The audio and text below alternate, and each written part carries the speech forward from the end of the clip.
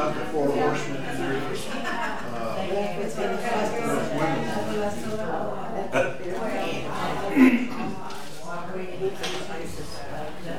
Well,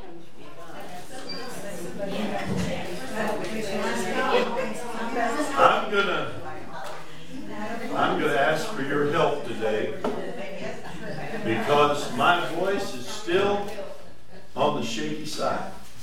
Well, it's still loud. I got a microphone. It's always loud. But I need your help today. I'll do whatever I can. But if my voice totally fades out, you're going to have to read more scripture.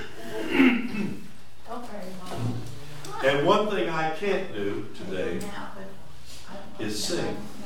And I know some of you are happy about that. But Well, when could you sing?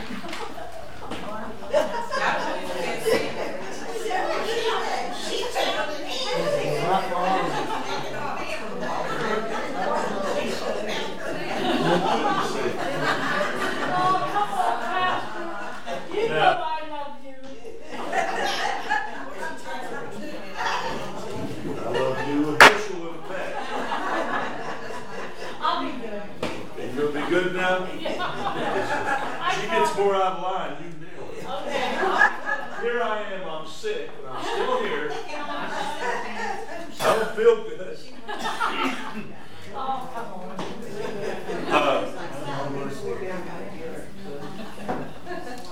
As I was saying, after last night's results, it's only fitting that we're praying today.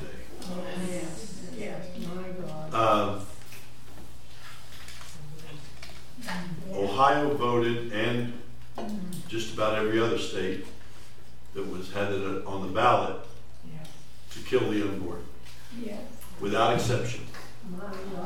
Up to the time of birth. And I'm going to be like Paul today. Any of you remember the Sunday after the Supreme Court ruling came down that they had struck down Roe v. Wade? I said, let's not celebrate. Let's push on because they're not going to give up on this. And they didn't. Billions of dollars spent to kill babies, make a profit off of it. And then also the legalization of marijuana. That's what we need, more impaired drivers. More people moving towards drug addiction. As they're complaining about the violence in Columbus, they take a violent action against the unborn. Can't defend themselves. Folks, we need to pray. And how many of you, like me, were so discouraged and disappointed? And I was way down. And the Lord brought this old song to me. And I can't sing it. I can kind of hum with it, but I can't do any singing today. There's no accompaniment. It's just people singing an old gospel song. I invite you to join with me because, folks, we need the everlasting arms of God now more than we ever did before. As we look at our world and we see situations like this where people are choosing to go against God's word and God's ways, we, the believers in Christ, when God's wrath falls, we're impacted by that. Though we didn't do anything to warn. And how long can God hold off judging America? I don't know. But this old song gets us back to what we need to do. Would you sing today? Since I can't. We need the everlasting arms of God. Amen. Yes, we do. We need it all over us and all around us to help us. Yes. You're discouraged? Well, that won't do a thing for anybody. But we can pray. And we're going to talk about that prayer in James today. That the effectual, fervent prayer of a righteous person has much availing to it. Accomplishes much. Sing along and make me joyful today.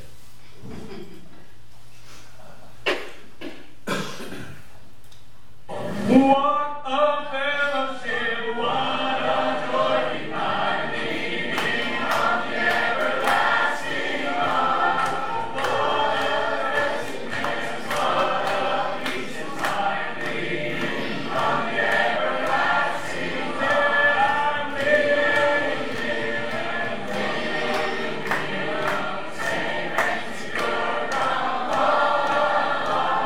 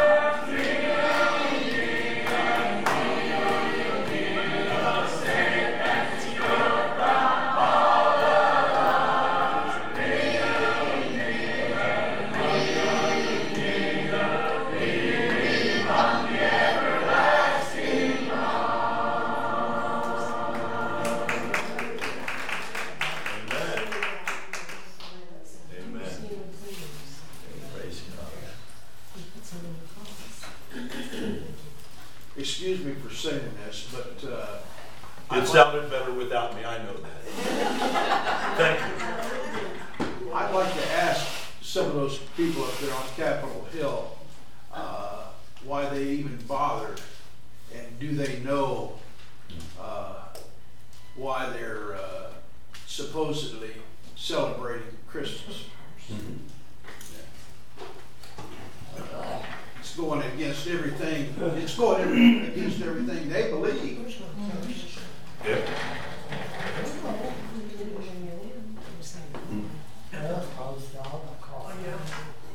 Well, we're praising God that we still have our freedoms. We can pray, and we can witness, and we can share Jesus with others.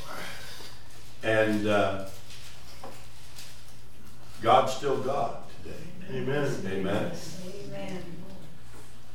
We're looking at our theme of prayer by the book, and we are up to the book of James.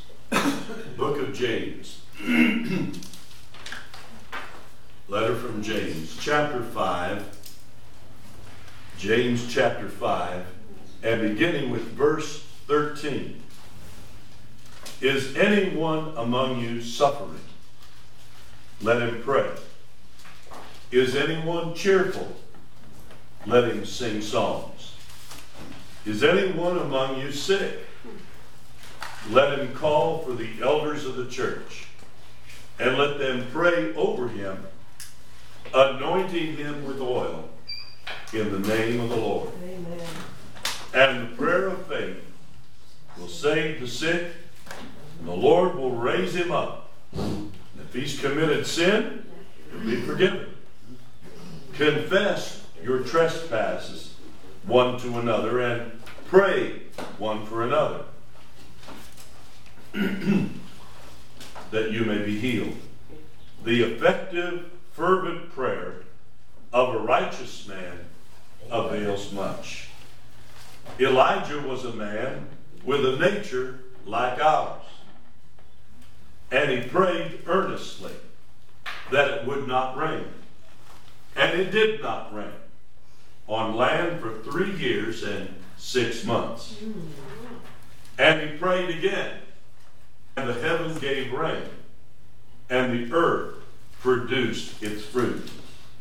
Brethren, if anyone among you wanders from the truth, and someone turns him back, let him know that he who turns a sinner from the error of his ways will save a soul from death and cover a multitude of sins. Amen.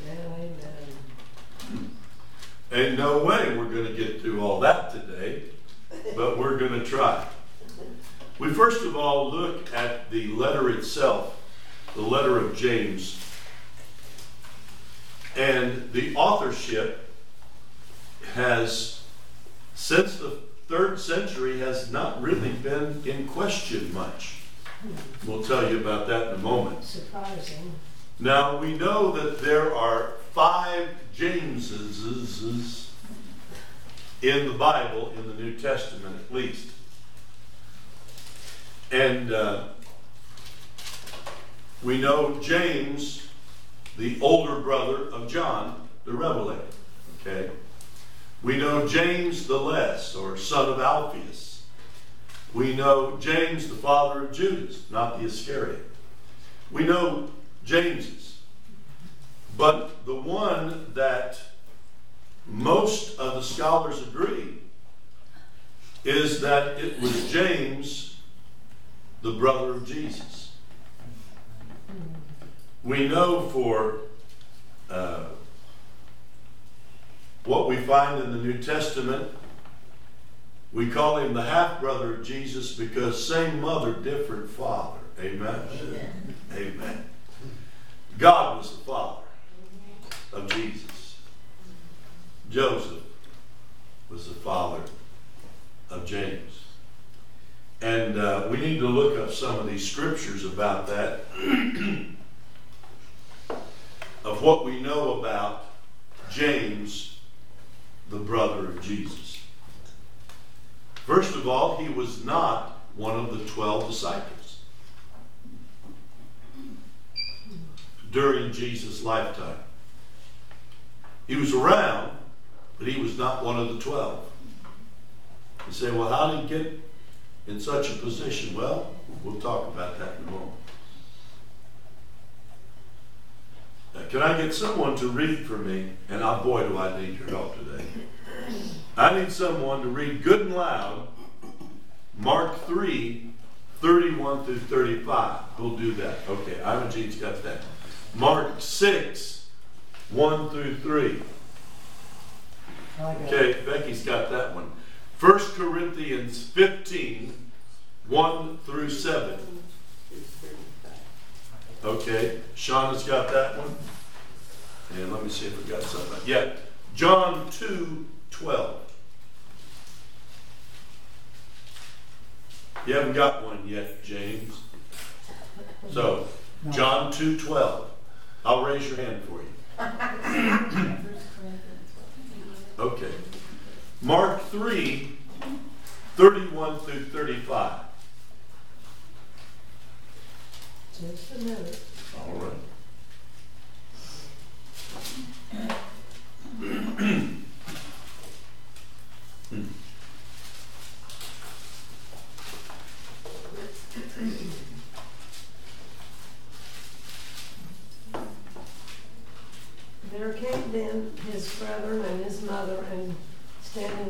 sent unto him, calling him.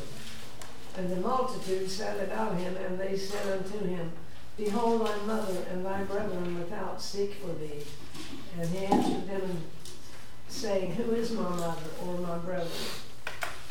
And he looked about him, them on which sat about him, and said, Behold, my mother and my brethren. For whosoever shall call on the name of the Lord, whosoever shall do the will of God, the same is my brother and my sister and my mother. Okay. Here we find that Mary, his earthly mother, and his brothers showed up and were outside of the gathering of the disciples, and Jesus noticed that they are there and is told about it, and he makes a statement that basically they don't have an inside track on being my followers.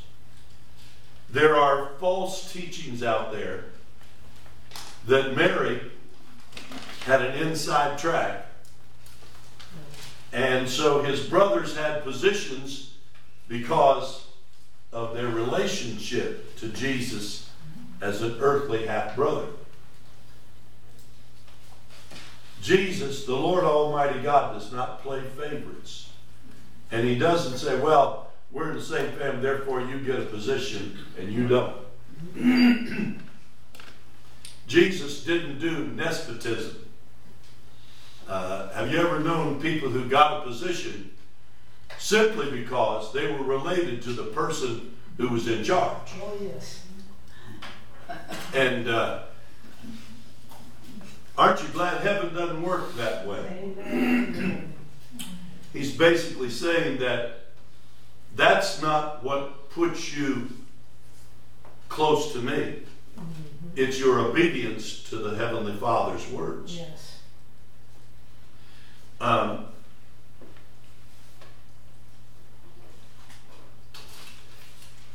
Mark 6, 1 through 3.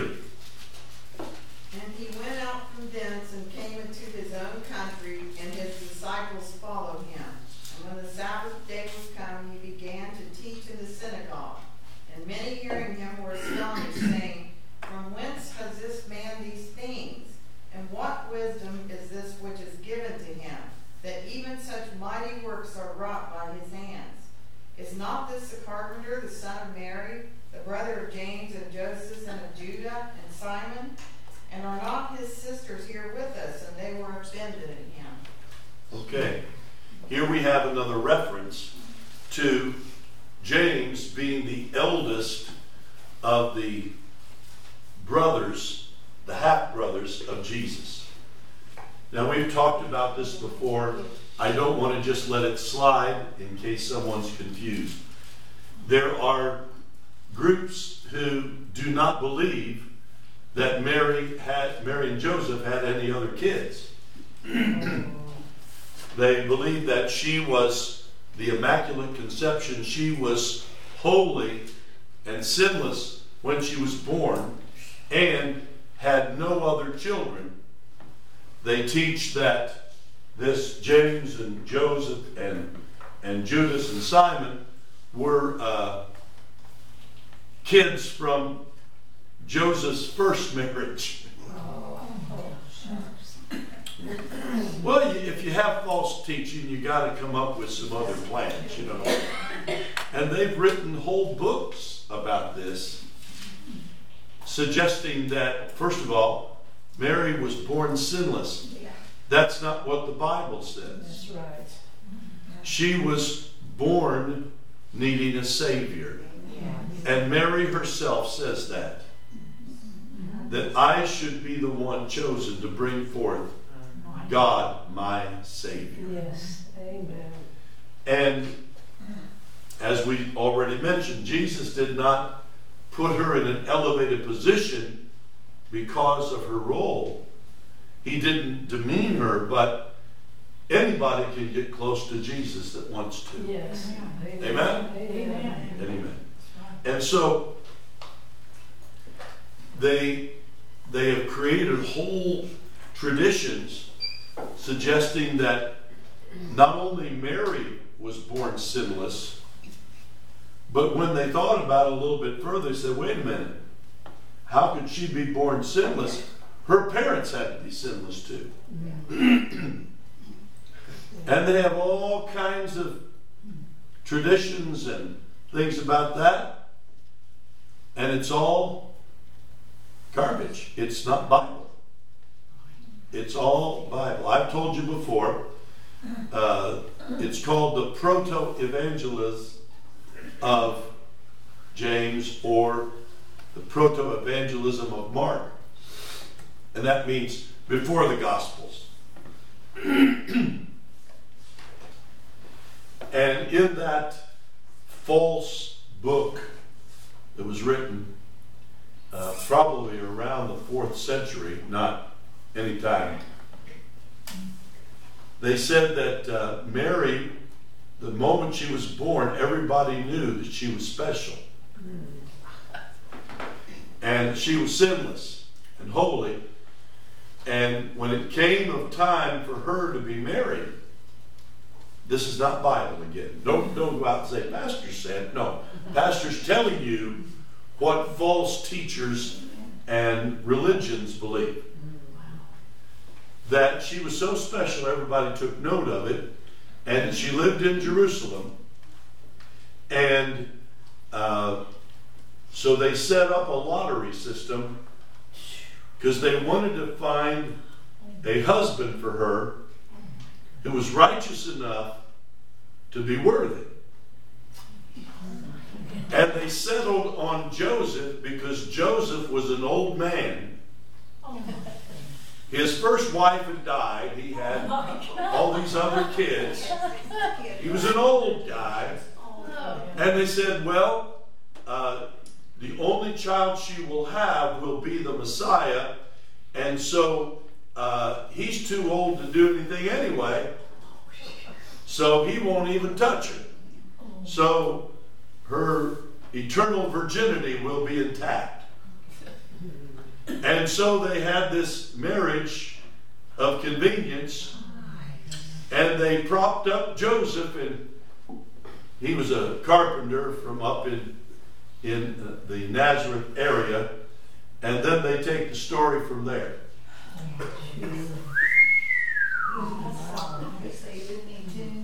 You know what? Isn't it easier to believe the Bible? Yes. Yes. You know, I enjoy discussing things like this with people who believe these false teachings.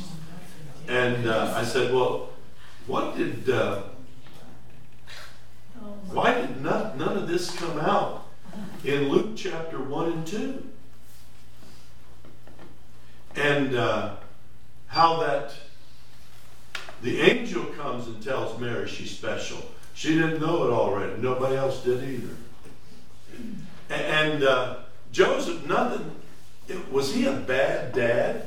No. You know, he had all these other kids by his first wife, and he's not even in mourning. And they didn't go along on the trip to Bethlehem. You see, when you believe false doctrines, there's no place to stop. That's right. But what the Bible teaches is that Jesus had several brothers and some sisters. We don't know the sisters' names, but they were not from a previous marriage. They were not somebody else's kids. And she was not eternally a virgin. The Bible does not teach that. And she was not born sinless. But the Father determines the bloodline. And it was sinless blood by the Holy Spirit coming. The Holy Spirit came upon her. And that which will be born will be called the Son of God. Praise God. So the paternity test is back. He's the Son of God, not a man. Now James, raised in the same family, of course younger than Jesus, Jesus the eldest, but there were other kids. So they followed Jesus on different occasions, and we read about that in, where did we stop? 1 Corinthians 15, 1 through 7. Moreover, brethren, I declare to you the gospel which I preached to you, which you also received, in which you stand, by which you also are saved, if you hold fast the word which I preached to you, unless you believed in vain. First I delivered to you, first of all, that which I also received, that Christ died for our sins according to the Scriptures, and that he was buried, and that he rose again the third day according to the Scriptures, and then he was seen by Cephas, then the other 12. After that he was seen by over 500 brethren at once, of whom the greater part remain to the present, but some have fallen asleep. After that he was seen by James, then by all the apostles. Okay. Here we have a separate mentioning of James. Not an apostle, not a disciple, okay? So this James, the other Jameses that we have in the New Testament were basically all apostles, right? James the Less, we call him, and son of Alphaeus, and But James, brother of John. But Paul is telling us here, through inspiration, that there was a private meeting after the resurrection. And Jesus appeared to his half-brother James as the resurrected Christ. And most believe that at this point he became a sincere follower of Jesus. It could have been before, because we know he was around. John 2:12. You had that one. I got it. You got it. Okay. After this, he went down to Capernaum, he and his mother and his brother and his disciples, and they continued there not many days. Okay, this was after the, my dear brother, I had asked in advance for this. My dear brother, hot water and peppermint tea. If you would, be so kind. After the wedding at Cana, Mary was there, Jesus was there, Jesus' brothers, it says, were there, and the disciples were there. All of them. And those who have been with us in our evening class on the Gospel of John realize that one of the disciples was from Cana of Galilee. Anybody remember who?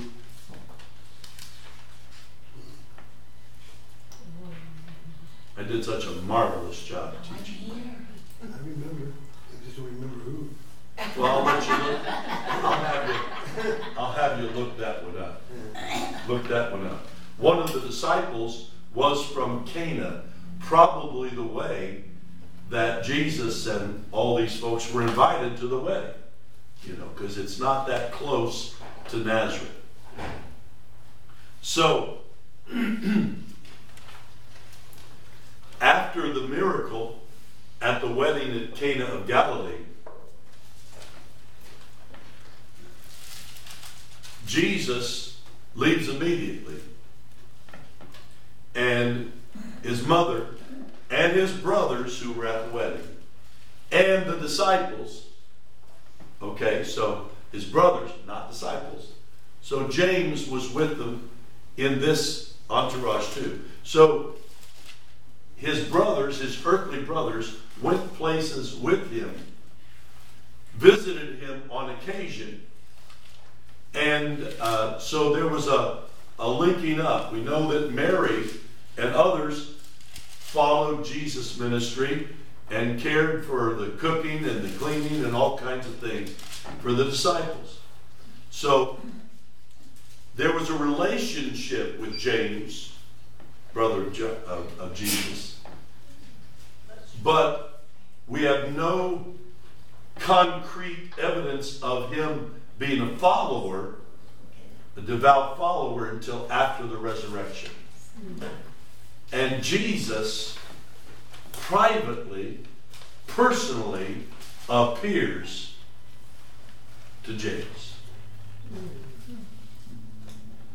James later became a leader in the New Testament church.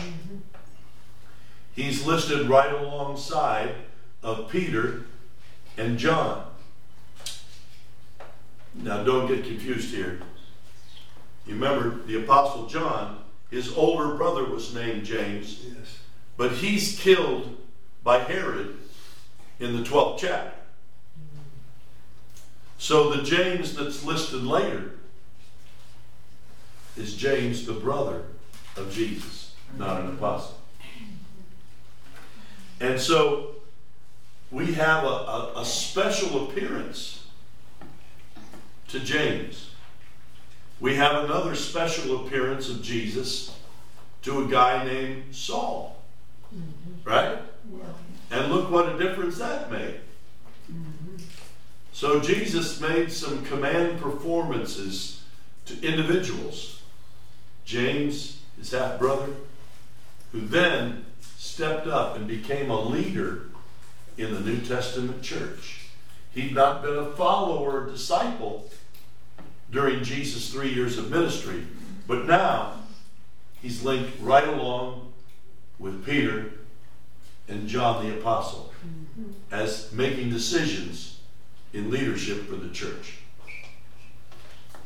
It's only recently that some liberals have said, well, you know, that can't be.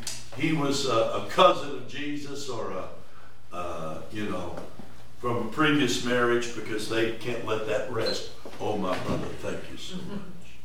Thank you, thank you. I've never made that before. He's never made no. Smells right, smells right. Okay. Probably opened it up and poured it in. There we go. You didn't open it. Well, whatever. So, You didn't open the tea bag and pour it in, did you? This is a rough group. as one of my favorite movies would say, you have chosen poorly. So, but by and large, most New Testament scholars, dating back to the early canonization of New Testament books, hold that James, brother of Jesus, was the one God called to be the author of this letter. Now, it's a short letter, but boy, is it packed full of stuff. Yes, it is. There's no mamby-pamby stuff here. A big controversy of sorts goes back to the name of the book. In the Greek, it is Jacobus. And people say, well, that means it should be called the letter of Jacob, Jacob. But those who say that don't understand the Greek language or the New Testament. In the New Testament, there are, I don't want to lose anybody here. It was written mostly in the Greek language, right? And you know that in the Greek language, you have words like Zechariah from the Old Testament. Zacharias is the way it's pronounced and shown in the New Testament. Slight differences in the verbal transition from Hebrew to Greek. In the New Testament Greek, there are several mentionings of the Greek word Jacob, meaning Jacob from the Old Testament. Anytime Jacob from the Old Testament is mentioned in the lineages, in the various other things, it is the Greek word Jacob, Jacob. But there was a differentiation in the Greek to those who were named not after the Old Testament, but Jacobus, translated by the earliest translators as James. So you may read, how many of you have read some articles, it ought to be called the letter of Jacob? Well, they don't know their Greek very well. Because Jacobus, from the very early stages of translation, is what we know to be the name James. So, thoroughly confused, I hope. I'm just trying not to confuse you. I'm just trying to give you some stuff. We try and study for these things, you know. We try and study. You say, well, just get to the Bible. I'll try.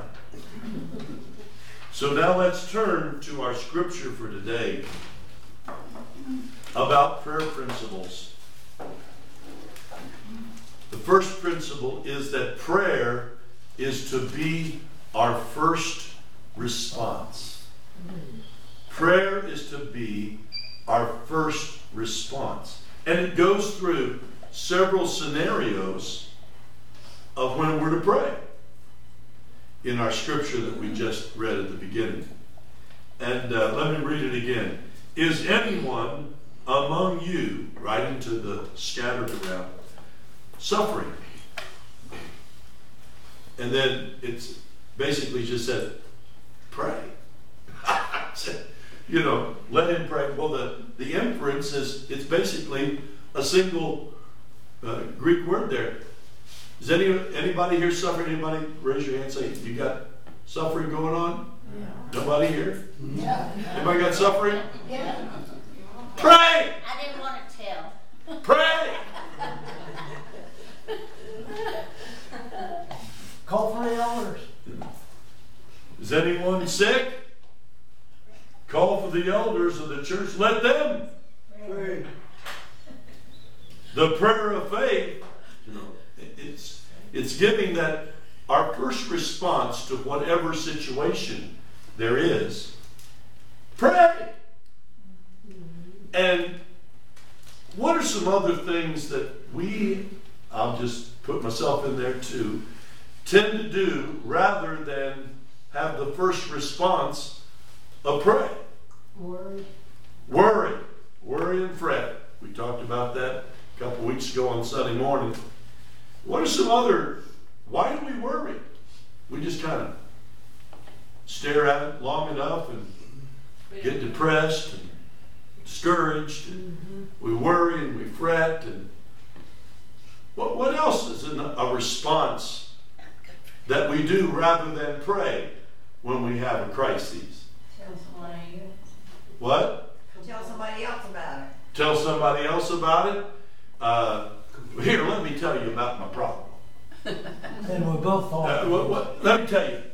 You think you got a problem. Mine's far worse than yours.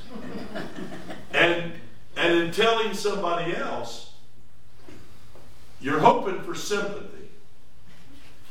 Sometimes you don't get, how many of you know sometimes you don't get sympathy? When you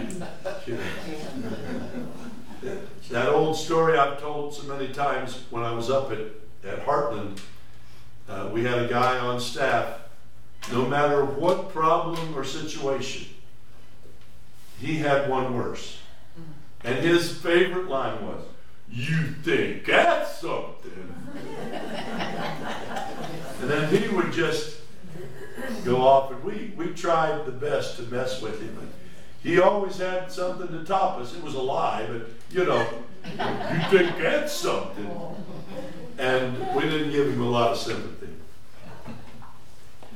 What are some other responses rather than prayer that people have when you're confronted with a crisis or a problem? What are some other things? You cry. You cry. you just and your response, and that helps how?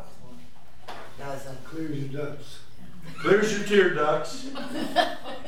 Sometimes, how many of you know a good cry sometimes does feel good, does it not? Yes, yes, Yes. Anybody ever know somebody that will watch a sad movie just to have a good cry?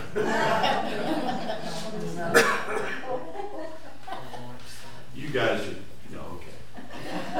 You're too great for me. I'm a pastor who does stupid things like that. I fast forward through White Christmas. Okay, I love the part of it, but I'll fast forward through White Christmas till I get up to the place where the general is coming downstairs. He doesn't know that all the people from his army regiment that he served over in World War II are downstairs. He doesn't know. He's had a hard time. Anybody know the movie I'm talking about? White Christmas. Bing Crosby's down there. And he's the only, they sent his suit out, and all he has left is his army outfit of a general. And he said, well, I can't wear that. Says, well, then you just appoint everybody that's down there. I fast forward until I get up to this place where the general, the elderly general, who's feeling left behind and lost, that nobody cares. And he steps down and he looks up and he looks out, and all of his soldiers and their families, and they're giving him a standing ovation. And there's a tear in his eye. There's a tear in mine. Yes. I don't care about the rest of the movie. You can say White Christmas all you want. But I love sometimes just to have a good cry over a good movie. Yes. What are some other responses that people have rather than pray? Yes. You start thinking of what you can do to take care of it yourself. Now, how am I going to fix this? We start cogitating. That's a fancy word for thinking about it. We start cogitating how we're going to deal with it. Well, you can do this and this and this, and I have half a mind to go do this, and I'm going to tell them, and you plot all out what you're going to do because of the crisis that you have. What are some other things that people do rather than pray when confronted by a crisis? They laugh. Huh? They laugh. They do? Yeah. Look at our vice president. He laughs every time somebody. I'm just going to have to let you sit on that one. I don't understand that answer. I don't understand. I'm not talking about our vice president. I'm talking about Christians. I'm talking about believers, which excludes some people. I'm talking about the response of born-again Christians when faced by a crisis rather than praying. I don't know, except there's a couple relatives of mine that are insane, certifiably insane. They may laugh at it, but by and large, not. Talking about Christians. Got it. What am I talking about? Christians faced with a crisis, rather than pray, what do they do? They question whether God didn't do something about it. They'll question God. They don't pray to God, they question Him. Well, I don't see why God allowed that to happen. And then they'll talk it over with somebody else. Why do you think? I don't know why. I'm upset with him too. Sometimes if they think about what is happening, why the thing is happening, maybe they don't know where those things coming from. Yeah, they're wondering, how did that happen? Well, why me? How many of you know that's how did that happen? Where did that come from? You've ever had those situations? There are a million responses that people have. I'm not trying to yell at you. I'm just trying to get sound out, okay? I'm not angry. Oh, we can smile then. I'm infirmed. And yes, I have prayed about this.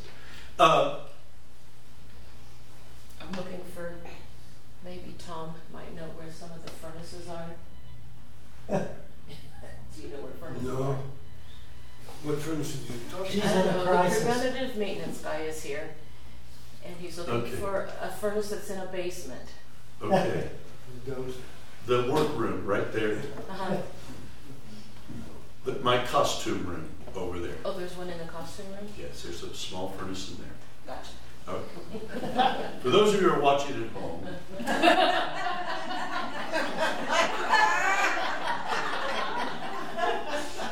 I don't know. I don't know. Okay. Pray. Okay. Go pray. There are a multiplicity, a plethora of other responses, and James is writing to that fact. Is anybody here afflicted? Pray! You know, he's not mad at him. He's just saying, quit doing that other stuff and take it as your first response. Prayer is not to be our last resort.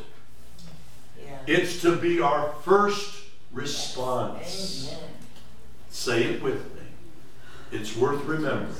Prayer is not to be our last resort.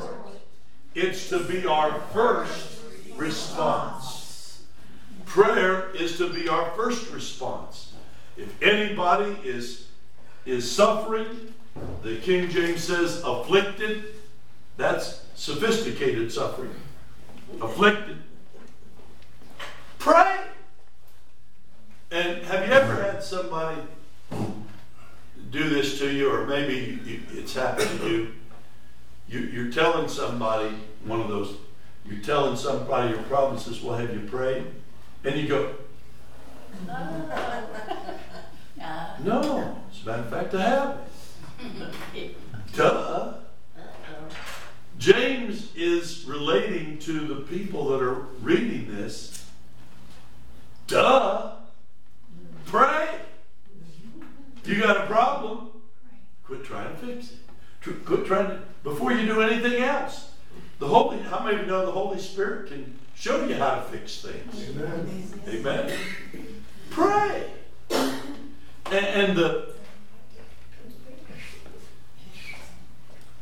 Is anybody afflicted? And that means, is anybody suffering? There's something going on. And the word there in the Greek is kakopatheo, and it means to undergo hardships, bad times. When it's talking about afflictions here, it's not referring to physical afflictions, but it could be referring to physical limitations. How many of you have recognized you have some limitations in your abilities? Unfortunately. Yeah. And it doesn't mean you're all that sick, but you're get up and go, got up and went. How many of you realize you just don't have the energy you used to have? How many of you don't have the desire you used to have to do things? How many of you look at your schedule and you're worn out before you do anything on it? Yeah. That's an affliction. We're not talking about sickness, but limitations. Yeah. To undergo hardships. Can I get somebody to read for me 2 Timothy 4:5? 2 Timothy 4:5. Who'll do that one for me? Oh, come on, folks. Okay, Shauna's got it.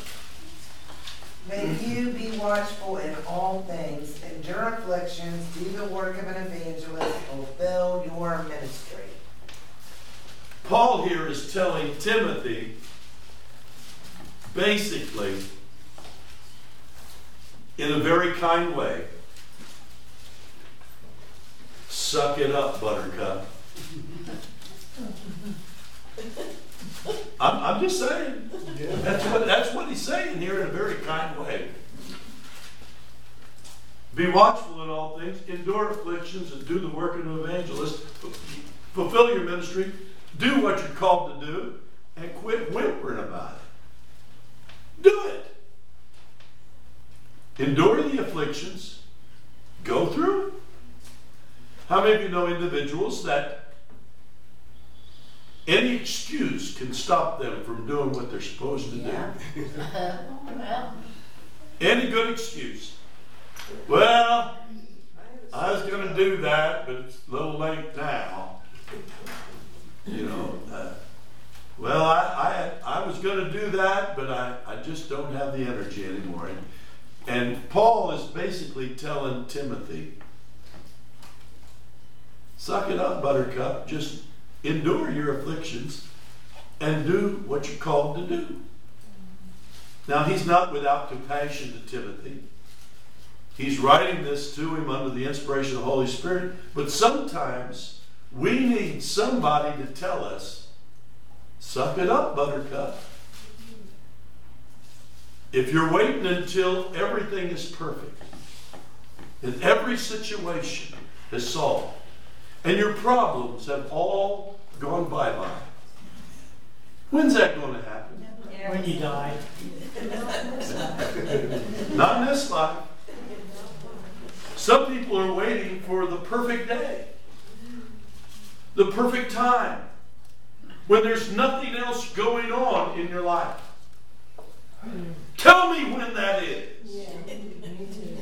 Does it happen for you? It doesn't happen for me. You say, well, I'm retired. I thought I'd have more time on my hands. You do. But how many of you are so tired you can't do anything? There's sometimes, child of God, we need to just endure afflictions, pray, and keep doing what God's called us to do. If you're waiting for everything to be perfect, you're waiting for about 10 seconds after you die. Because that's when everything's going to be just fine for a believer. But up until that time, there's always going to be stuff going on. And Paul tells Timothy, endure affliction. Don't sit there and whine about it. Pray about it and keep going.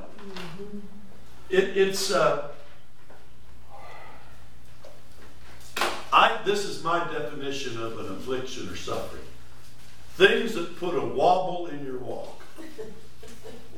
Don't stop you from walking, but puts a wobble in it. How many of you ever had a sore toe? How many of you ever had a stone in your shoe? Did it stop you from walking? How many of you tried, like me, to try to move it around? Rather than stop and deal with it, you'd say, well, I'll move it around, and it always moves back, doesn't it? A wobble in your walk. An affliction, something that is not putting you on your best. If you have an affliction, something that's causing a wobble in the way you're walking for the Lord, what does James say to do? Pray. How many of you got a wobble in your walk right now? Got some things that... I got a wobble in my throat right now. And I actually had somebody the other day say, well, why don't you just get somebody else to teach for you? And just don't talk or anything. Don't preach Sunday. Don't. Huh?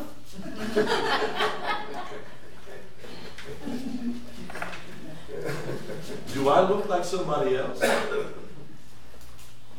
I may have a wobble in my walk, but I'm going to keep walking and I'm going to pray and ask for God's help. And I'm going to endure my affliction. I'm sorry for you having to endure my raspy voice and the fact that I can't sing. Thank you so much. Appreciate that so much. I always used to like my singing. How many of us is that way too? Huh? When you're thinking about that, think about the ones that of us, it's that way too. We can get our eyes off of things, and if you've got a wobble in your walk, it can be an excuse to not do what you're called to do. Or it can be an opportunity for you to show the devil and everybody else. I love the t-shirt I've seen. I've seen, not today, Satan. Not today. He kicked me down, stomped on me, messed with me. I was doing just fine, and now I got a wobble in my walk, and I can't seem to make it. But I'm going to keep walking. Go keep walking. Amen.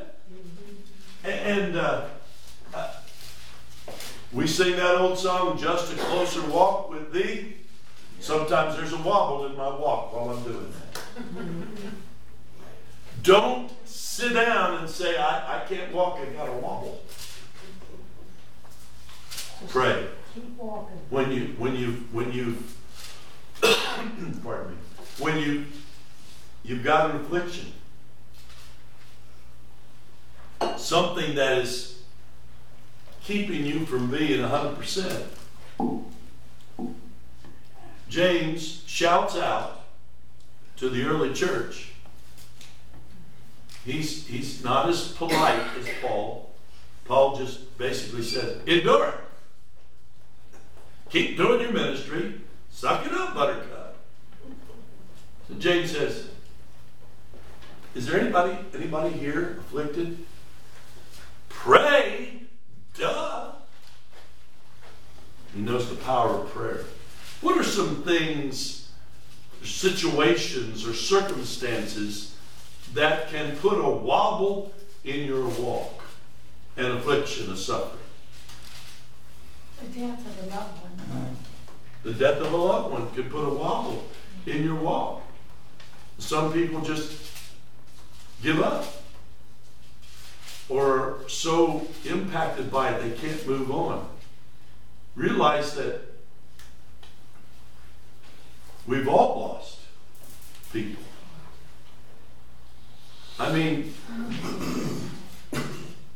can you imagine John, the writer of the gospel, when he got word of what happened to his brother? I mean, they've been through a lot. They were in business together as fishermen, right? Sometimes we make the Bible too antiseptic. These are real people. These are real. Look at some of the losses that John experienced.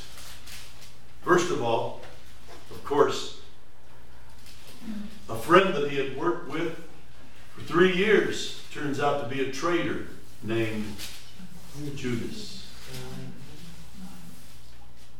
And then all the other people he'd worked with for 3 years don't even show up at the crucifixion. Just John, by himself. After the resurrection, nobody believed him. And then, in the early days of the church, he's in prison, he's beaten up, all these kind of things for his faith. Keeps on. But then his older brother has his head chopped off, just killed by Herod. Now, how do you bounce back from that? Hard, yes. Is any afflicted? We need to talk to the Lord. We need to take it to the Lord in prayer. And you say, well, I just can't get over it. Well, then keep taking it to the Lord in prayer. I'm not telling you anything that's easy. I'm not telling you a thing that is easy. But what are my options? What are my options? I hesitate to say it, but I'm just giving personal illustration. I had people that wanted me to just take a month off from my position when my son died. And I'm thinking, well, that would be a real hoot, wouldn't it? I'm going to allow his death to stop me from doing my ministry. No. Because on his deathbed, he said, Dad, I want you to preach my funeral. And Dad, if even one person comes to know the Lord through this, through my cancer, it'll be worth it. I couldn't shame his memory by just dropping back.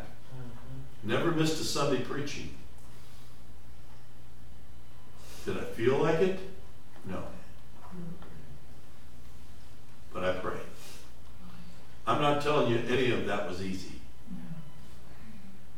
But I can bear testimony. We can pray, and the God who answers prayer will walk with you through those times. When you've got a wobble in your walk, don't allow the enemy to stop your walk. He wants to walk with you. Amen? Amen. Even when I walk through the valley of the shadow of death, I'll fear no evil. Why? Because I'm so strong? No. You're with me.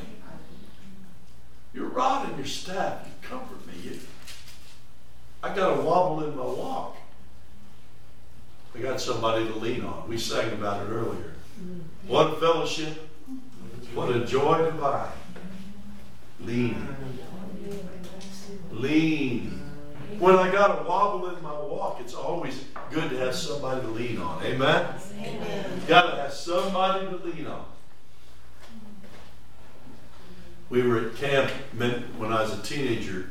Our youth group, we sent scores of kids up to camp, and I was one of them. One of my buddies, Ralph, I don't know how he did it. I forget how, but he messed up his leg. He broke his leg. And so he was going if you've ever been up to Camp Syker, there's hills everywhere. It's just hills. And, but he was doing the crutch thing, and then he spotted one of the gals in the youth group, and he said, could you help me walk? And he had ulterior motives, I know. It's okay. He and Angie got real close because he was leaning on her wherever he went. I mean, by the end of the camp, they were close. And,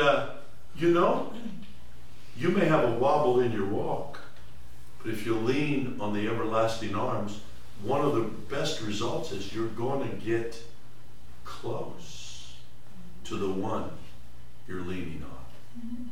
Oh, I gotta move on. I'm slow today. Isn't there I got a wobble in my walk. Isn't there a scripture in there where Moses, when they lifted up his hands, the battle went wonderful, and then his hands had come down, and there was tragic. They put Aaron on one side and a guy by the name of Hur on the other, and they held his hands up, and while his hands were up, he had a wobble in his walk. He was weary. But God came alongside through two people to help him. So, if there's a wobble in your walk, pray. What's James telling you? Pray.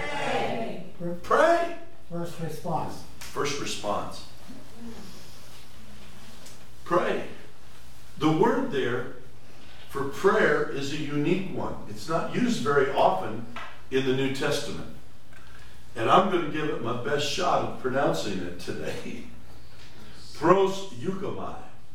Pros euchomai. Now, euchomai, Eucharist, or a prayer or petition is a common word, but pros euchomai is different. It means to draw near in prayer, or to cover it in prayer, or to wrap it, encircle it. So we're talking about not just pray, but draw near in prayer and cover that situation in prayer and wrap it in prayer. And I developed just a little four-word for 4 letters on the acrostic of wrap. How to wrap something in prayer. The W reminds us the Word of God on the issue. Get the Word of God on the issue.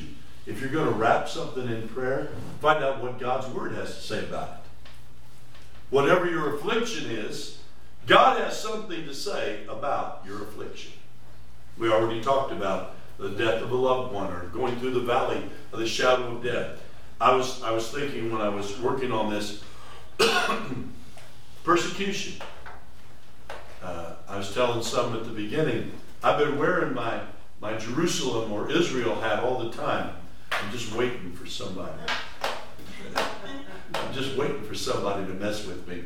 I know that's not super Christian, but I'll use it as an opportunity to share with people. Find out what the Word of God is if you're going through times of persecution, affliction, people messing with you. What does the Word of God have to say about it? How to wrap it in prayer. First of all, you need to know what God's Word has to say. Can I get somebody? Well, I'm going to have to rush here because I'm running behind. Matthew 5, 10 and 11. Anybody? Here it is. Blessed are those who are persecuted. Well, what's that tell you about persecution? That's blessed. There's a blessing available when you're persecuted for righteousness' sake. For theirs is the kingdom of heaven. There's a perk. Blessed are you when they revile you and persecute you and say all kinds of evil against you falsely for my sake. Rejoice and be exceedingly glad, for great is your reward in heaven. For so they persecuted the prophets who were before you. Boy, that puts a different picture on it. When you wrap your prayer for the persecution or the attacks that you're under in the Word of God, wrap it in, first of all, in the Word. That He tells us that He's going to deliver us in those times of persecution. He's going to walk with us. And there, God is watching the persecution that you're going through, that wobble in your walk, and He's going to reward you for having gone through it. How great is your reward in heaven. And it also, you're in some pretty good company if you're being persecuted. God's Word, get God's Word on it. So, W for wrap. Get God's Word on it. Secondly, R, remember how others faced that affliction. In the Word of God, remember how others faced the affliction. We've told the story many times about the author of the great hymn, It Is Well With My Soul. How that he lost his whole family in a shipwreck. And out of that, one of the great hymns of the faith, It Is Well With My Soul. He wrote it on board a ship that was held steady at the very place his wife and his daughters lost their life. But God walked with him there, and he said, when peace like a river attendeth my ways, when sorrows like sea billows roll, whatever my lot, thou hast taught me to say, it is well. It is well with my soul. Praise. And Lord, haste the day when the faith shall be sight. I don't see what's happening now, but haste the day when I see, but the clouds be rolled back like a scroll. You read the words, remember how other people have faced those times of affliction. Look at Paul. He had a few bad days, didn't he? How about Stephen? How about Moses? 40 years of people whining at him and messing with him and wanting to kill him. So first of all, get God's word on the situation. Or remember how others have faced it. The A,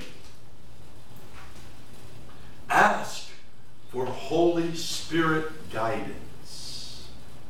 The Holy Spirit can guide us in how to respond, how to pray. When we don't know how we ought to pray, the Holy Spirit makes intercession. Amen? And Jesus knows the situation. And He's our great high priest making intercession. We can ask the Holy Spirit to guide us into the way to pray. Rapid in prayer. Rapid in prayer. I don't usually know what's happening. I need the Holy Spirit's guidance sometimes just to know how in the world to pray about something. I'm thankful for being filled with the Spirit so I can pray in the Spirit. That's such a benefit. I encourage you, if you have not received the baptism, continue to seek. Wrap that in prayer, because the Holy Spirit lets us pray unhindered by what we know. And for me, that's a good thing, because I don't know a lot. In James chapter 1, verses 3 and 4, knowing this, that the trying of your faith works patience. But let patience have her perfect work, that you may be perfect and entire, wanting nothing. The Holy Spirit can guide us to see through what you're going through. See what God's doing in the midst of it. Holy Spirit guidance. Ask for the Holy Spirit's help in seeing what this wobble in your walk is doing. So, get God's word on it. Remember how others have gone through your situation. Ask for the Holy Spirit's guidance in what you're going through, your affliction. And the P of RAP is persist and don't give up on prayer. Keep knocking. Jesus had several parables about this. He says there's a woman, she's trying to get a favorable ruling from a judge. Boy, doesn't that sound familiar? You're around in our world today. Once is and he won't even answer the door. But she doesn't give up, does she? And he's trying to ignore it. Well, she'll give up soon enough.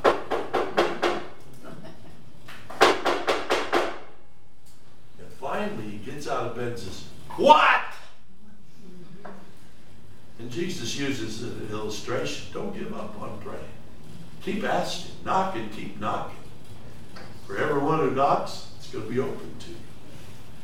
Persist in prayer. How many of you look back at times and remember, I think I gave up a little early on my prayer. I gave up a little early on my prayer. When we didn't see something happen right now. When we didn't see the answer right when we thought we needed it. And we'll throw in the towel. Persist in prayer. Wrap everything in prayer. Well, I'm almost out of time. But I got to finish up here. James chapter 5. First of all, it says, is any of you suffering, going through affliction? Well, what's his solution? Pray. Pray. Wrap it in prayer. Is anyone cheerful? Let him sing psalms. Sing psalms to God. That's another aspect of prayer. Praising God in psalms. Is anyone among you sick? Call. Call for the elders of the church. call for the elders of the church. Wrap it in prayer. Praying for the sick. It tells us what we're to do. Because how many of you realize sometimes it's harder to pray for yourself than to pray for others? Yeah. And I get a witness in the house. Yeah. You have great faith to pray for somebody else, but you're not, well, you know, hard to pray for myself. And that's why we're to cover one another. Praying for the sick. He said, if you're sick, don't go it alone. Bring in reinforcements. Amen? Bring in reinforcements. Why should we call for the elders of the church? Why? They're full of faith. Okay. The Bible says to. That's the best reason of all. But can you think of any reason why that might be a good idea, other than the fact that it's right there for you? Because they're full of faith. Because they're full of faith. Yeah. Because they're not you. And they're in that position to minister to the body. Mm-hmm. What are some other reasons to call for the elders? More experience. More experience. They're not to be a novice, a rookie. They're not, well, this is my first rodeo. I don't know how to pray. No, they've been through some stuff. What are some other reasons to call for the elders of the church?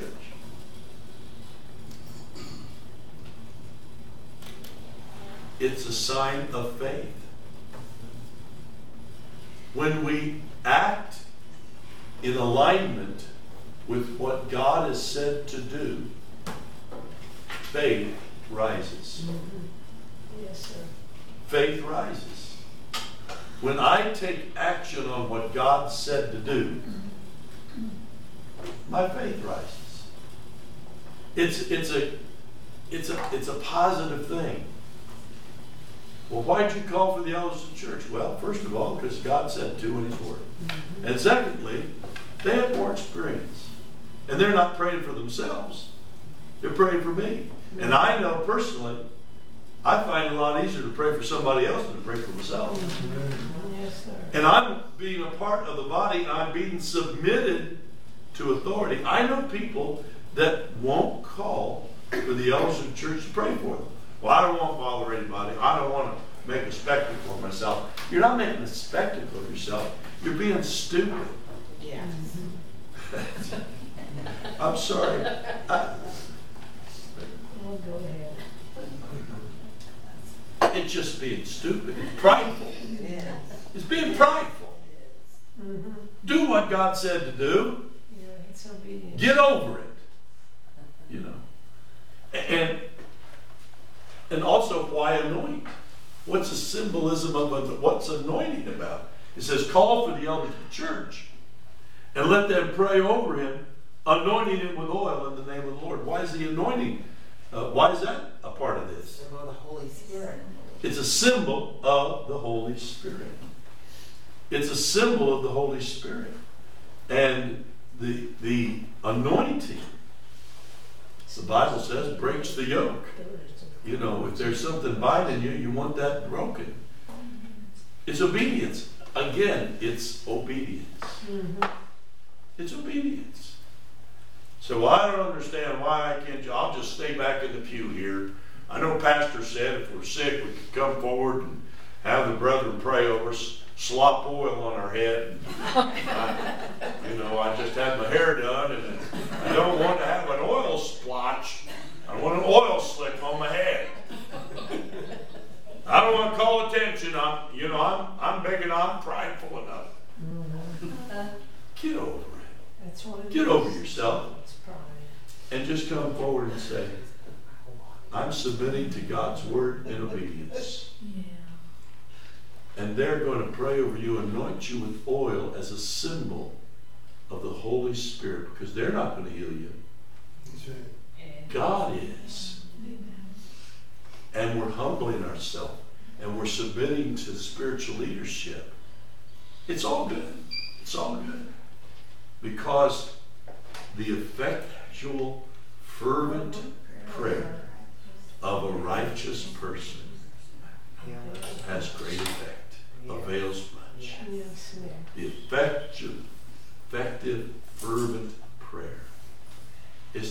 saying we're going through a little prayer book and saying, written down, no, when it comes from the heart and we're standing in submission, I gotta stop. But I've told you before, there have been times when I didn't think it was a smart idea. I told you about the one lady. She wanted to go to Israel with me. She couldn't walk across the room without oxygen. And her health was bad. And every time it came up, she had issues and problems. She had a wobble in her walk getting to Israel. And she called me over, Pastor, we got problems.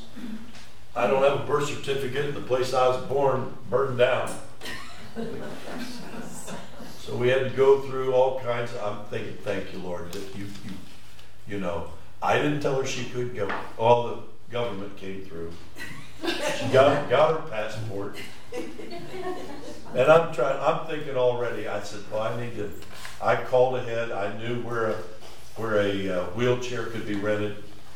I was all ready to lay out the money for it. And the first day, I was right. She couldn't hardly keep up. I mean, I was walking with her, and she's leaning on this old man. We're going through there. Second day, same thing. I mean, she was wheezing and huffing and puffing. But the third day was our water baptism day.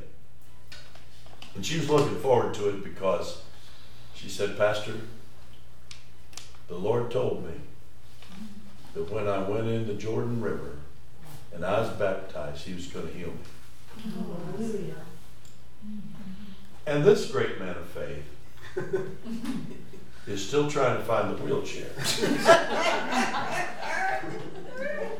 I'm just saying, what am I going to do? I better have somebody down there if she dies on me when she gets in that ice cold water. I mean, those of you who have been there know it's a little nippy. Ice chunks floating around. But so this great man of faith is not having any of it. And I've arranged for a wheelchair to be there for us when we get down to Jerusalem. And we're up in the North Country. And they helped her down in the water. And the Holy Spirit touched her. And she jumped out of the water. And didn't need any help getting up out of that ramp. Went up, changed clothes, and nobody could keep up with her the rest of the trip. Hello, I'm not going to need that wheelchair. Praise God. Praise God. Is any of you afflicted? Duh. Pray. If any of you sick, call for the elders of the church. Submit to that. Yes. And the Holy Spirit is going to do the work. And the effectual, fervent prayer of a righteous person has great effect. Yes, sir. We're going to stop there for today. Praise God. Amen. Thank you for praying for the feeble voice today. Prayer requests today as we go to pray. Anybody got a wobble in your walk today? That you get some alignment going on. Unsaved loved ones. What? Unsaved loved ones. Unsaved loved ones. That'll hold you back, won't it? If you let it. We've got to keep walking, amen? We've got unsaved loved ones, people that don't know Jesus. Well, I prayed for them and I've talked with them. Well, keep it up. Wrap it in prayer. Persist. Just because He hasn't answered yet doesn't mean... He says their will is involved too. Amen? God will not thwart their will. They have free will and choice. But He's going to work on them. Hallelujah. Yes. Other prayer requests today. Yes. For Sophia, she has a little childhood disease thing going on. Okay. Prayer for her to get better. Prayer for Sophia. She's our little missionary. Praise God, we got to get her back. Well, yes. I have a dear sweet sister in Christ, Judy Taylor. She just lost her husband. Judy and Taylor. they both were wonderful Christians. They're wonderful. Other prayer requests today. Peace in Jerusalem. The peace of Jerusalem. Yes, yes. The hostages. Yes. Oh my goodness. We saw the brutality and evil in their attack, Hamas attack. I can't even imagine what the hostages are going through. Yes? Pray for your family. Your family. Okay, Janet's family. Unspoken. Unspoken requests, situations that we need the Lord's help.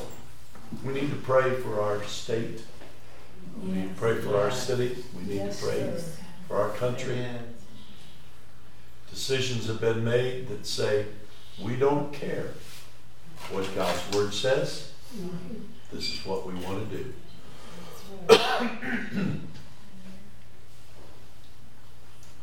Could we have several lead us out in prayer today?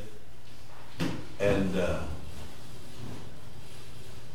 before we pray, I want to take you back to that song earlier. And let's sing it one more time. Could we do that? Yes. Before we go to pray? Yes. Let's pray after we sing. Well, let me take it back to the beginning. You do it that way.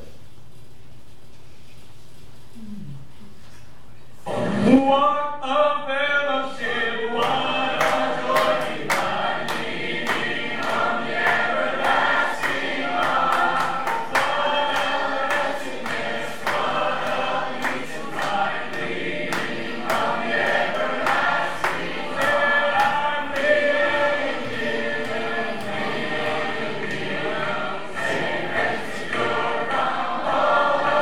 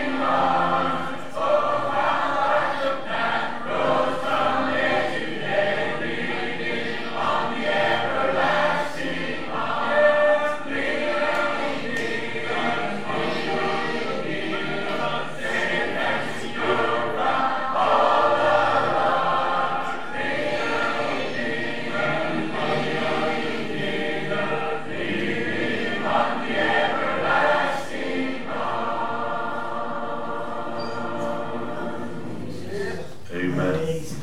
Several lead us out in a word of prayer today, would you please? Thank you, Lord. Thank you, Lord. Hallelujah. Praise God, praise God.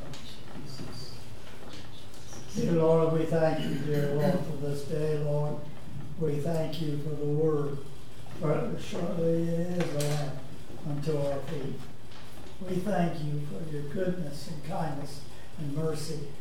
We thank you for your love, Lord, and the many, many, many, many, many blessings you bestowed upon your people, Lord.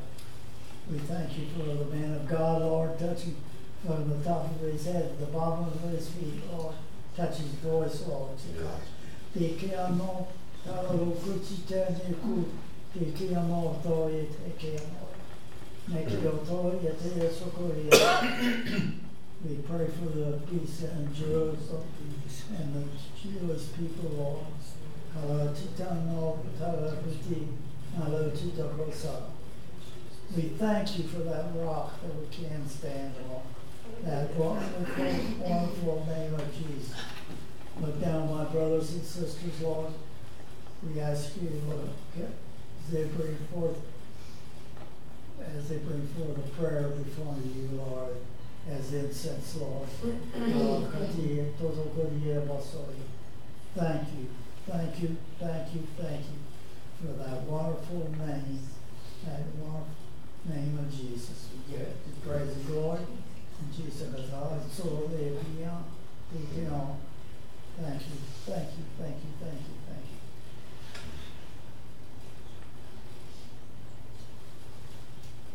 Jesus, we thank you so much for your love, for your care. Yes. We thank you for the Holy Spirit, because without him, we have no guidance, Lord. Thank you, Jesus, so much for your love. And I do pray for our government. Oh, how we need to bow before you in repentance. Lord, please help us. Be with Israel. We just pray that their eyes will be open, that they will know Jesus as their Messiah. Please watch over each one here. May we just grow stronger and stronger in the Holy Spirit. In Jesus' name. Amen.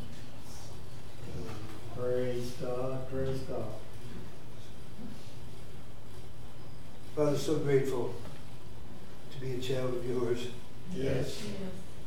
Father, to be able to crawl up in your arms, your everlasting arms, and find rest, find peace. God, we're living in a troubled world today, but you provide the peace that we can endure through what's going on. Father God, we pray for our world. It's in turmoil. It's upside down. Don't know when you're coming back, Lord, but to me it looks like you're getting ready to get on your horse, Jesus. But nevertheless, we ask, Lord, that your Holy Spirit will just continue to strive with man, that you would work on our politicians, work with all of us, Father God, to convict us of our sin. Oh, Father God, so grateful, Lord, to be your child. The wickedness of the world, we can find peace in you. So, Father God, my prayer today is just the fact to tell you that I'm grateful, that I love you. And I thank you for your blessings. Yes. Lord, we just thank you that we can come and lift up our unsaved loved ones to you. Yes. Place them in your hands. Help us to be faithful to your word and to pray diligently. Lord, we pray that you'll be with Janet. I pray, Lord, that you'll just continue to give her. She's decided to follow Jesus. Yes. What a testimony she was on Sunday. And I pray that you'll just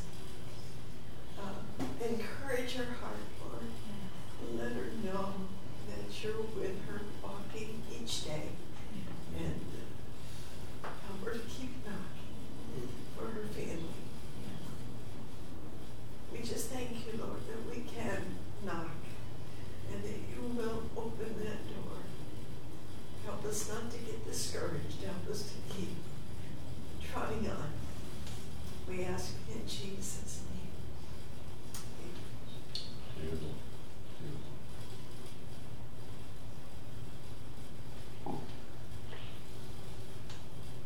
Father, we do thank you that we have your word.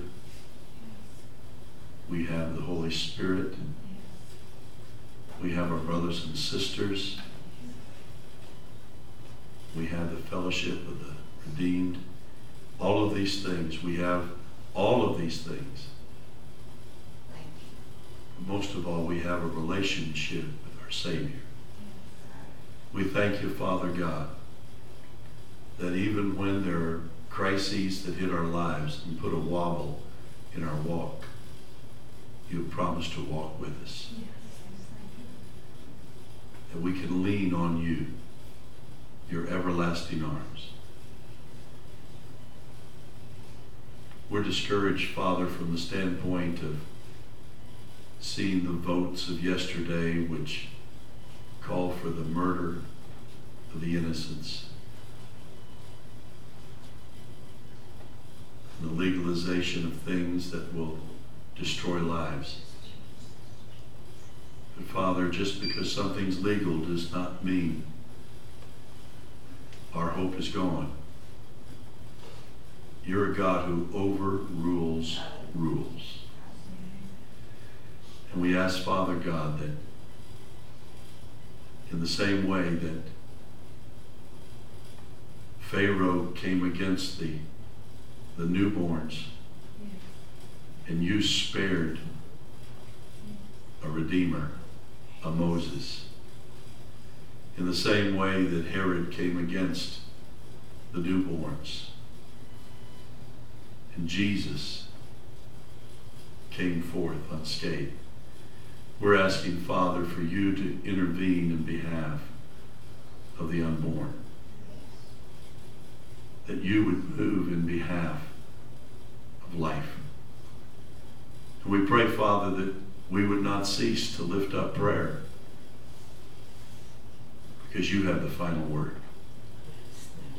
We do pray for our community, our world,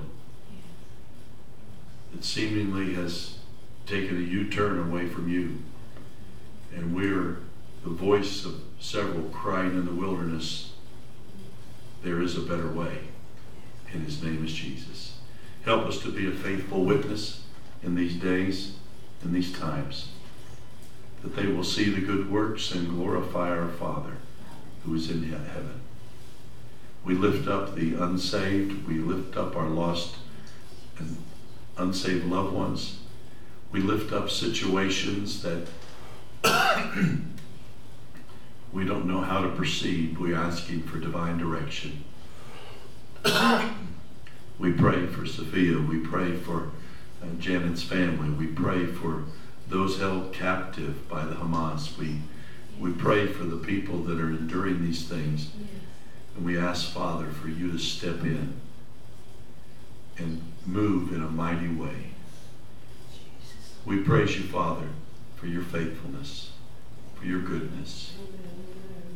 We're thankful that as we leave this room, as we conclude this simulcast, that even though there may be a wobble in our walk, we have a God to lean on as we go forth. We thank you for it in Jesus' name. Amen. Amen.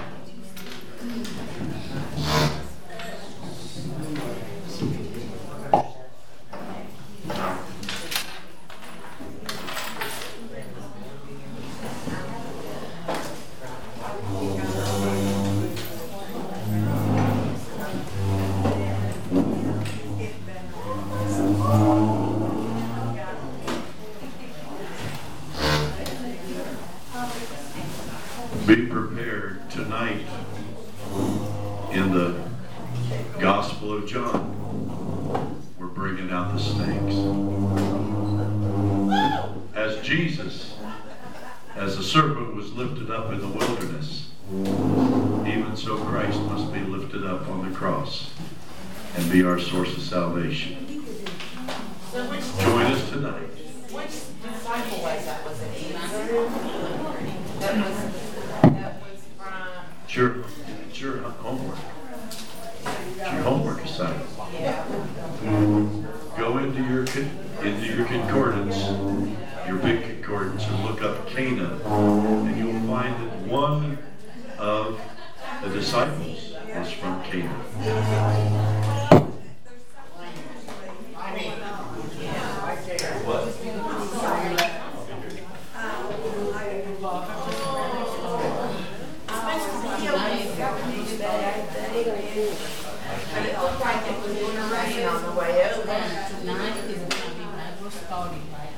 Yeah, we studied the Gospel of John. John's Gospel. We're in chapter 3 of John's Gospel. Okay.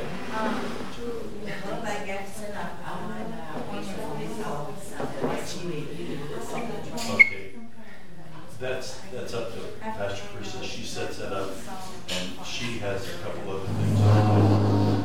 She'll get back with you soon on it. She has a couple other people she's got scheduled at the same time.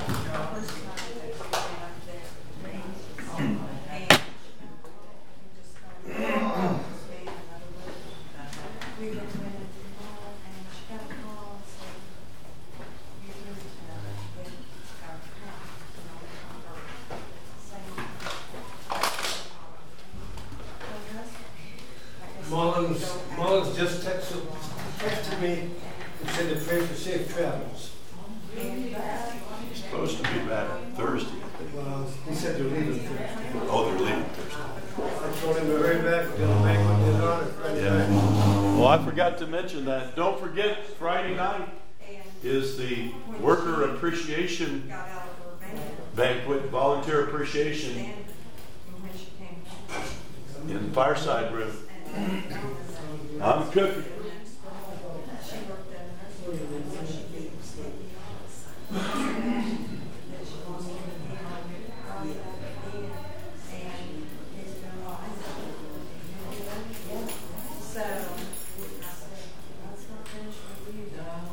He's got a plan, he must be, maybe not ready or you just never know. You just don't know. Things can turn around so quickly. I mean,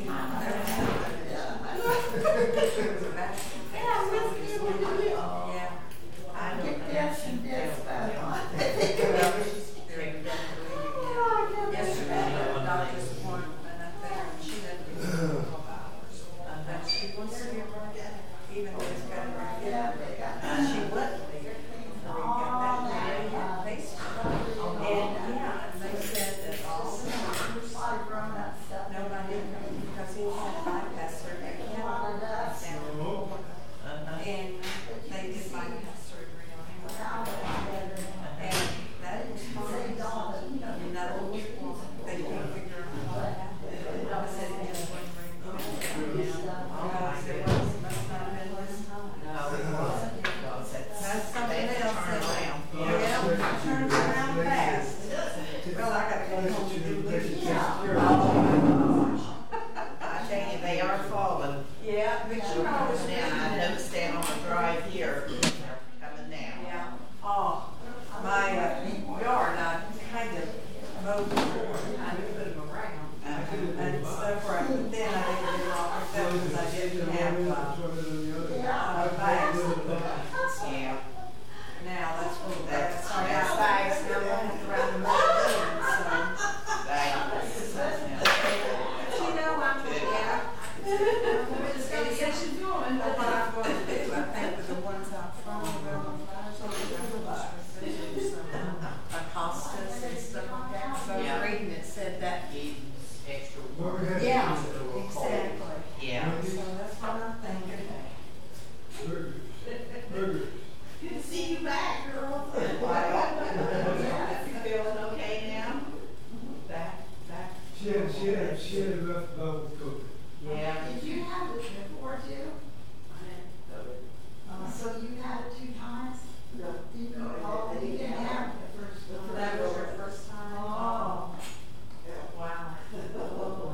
It's not fun, I know. So sad. I'll let you go in now. You okay? Good to have you back, Marcia. The doctor told me oncologist. He took a biopsy on that. I got to have some cancer cut out of it. Monday I went to my allergist to get some help with my breathing. Yesterday I went to my regular physician and we sent him to the hospital for X-rays to determine why I got so much pain. So I learned that I got arthritis and deterioration of my spine. I don't know. So I'm trying to treat it with medication. Oh, goodness. Arthritis. No, I My just, doctor told me, he says, it don't usually get better, it gets worse. yeah. Yeah. It's painful at times, and when the weather changes, it knows the weather. Well, see, I didn't have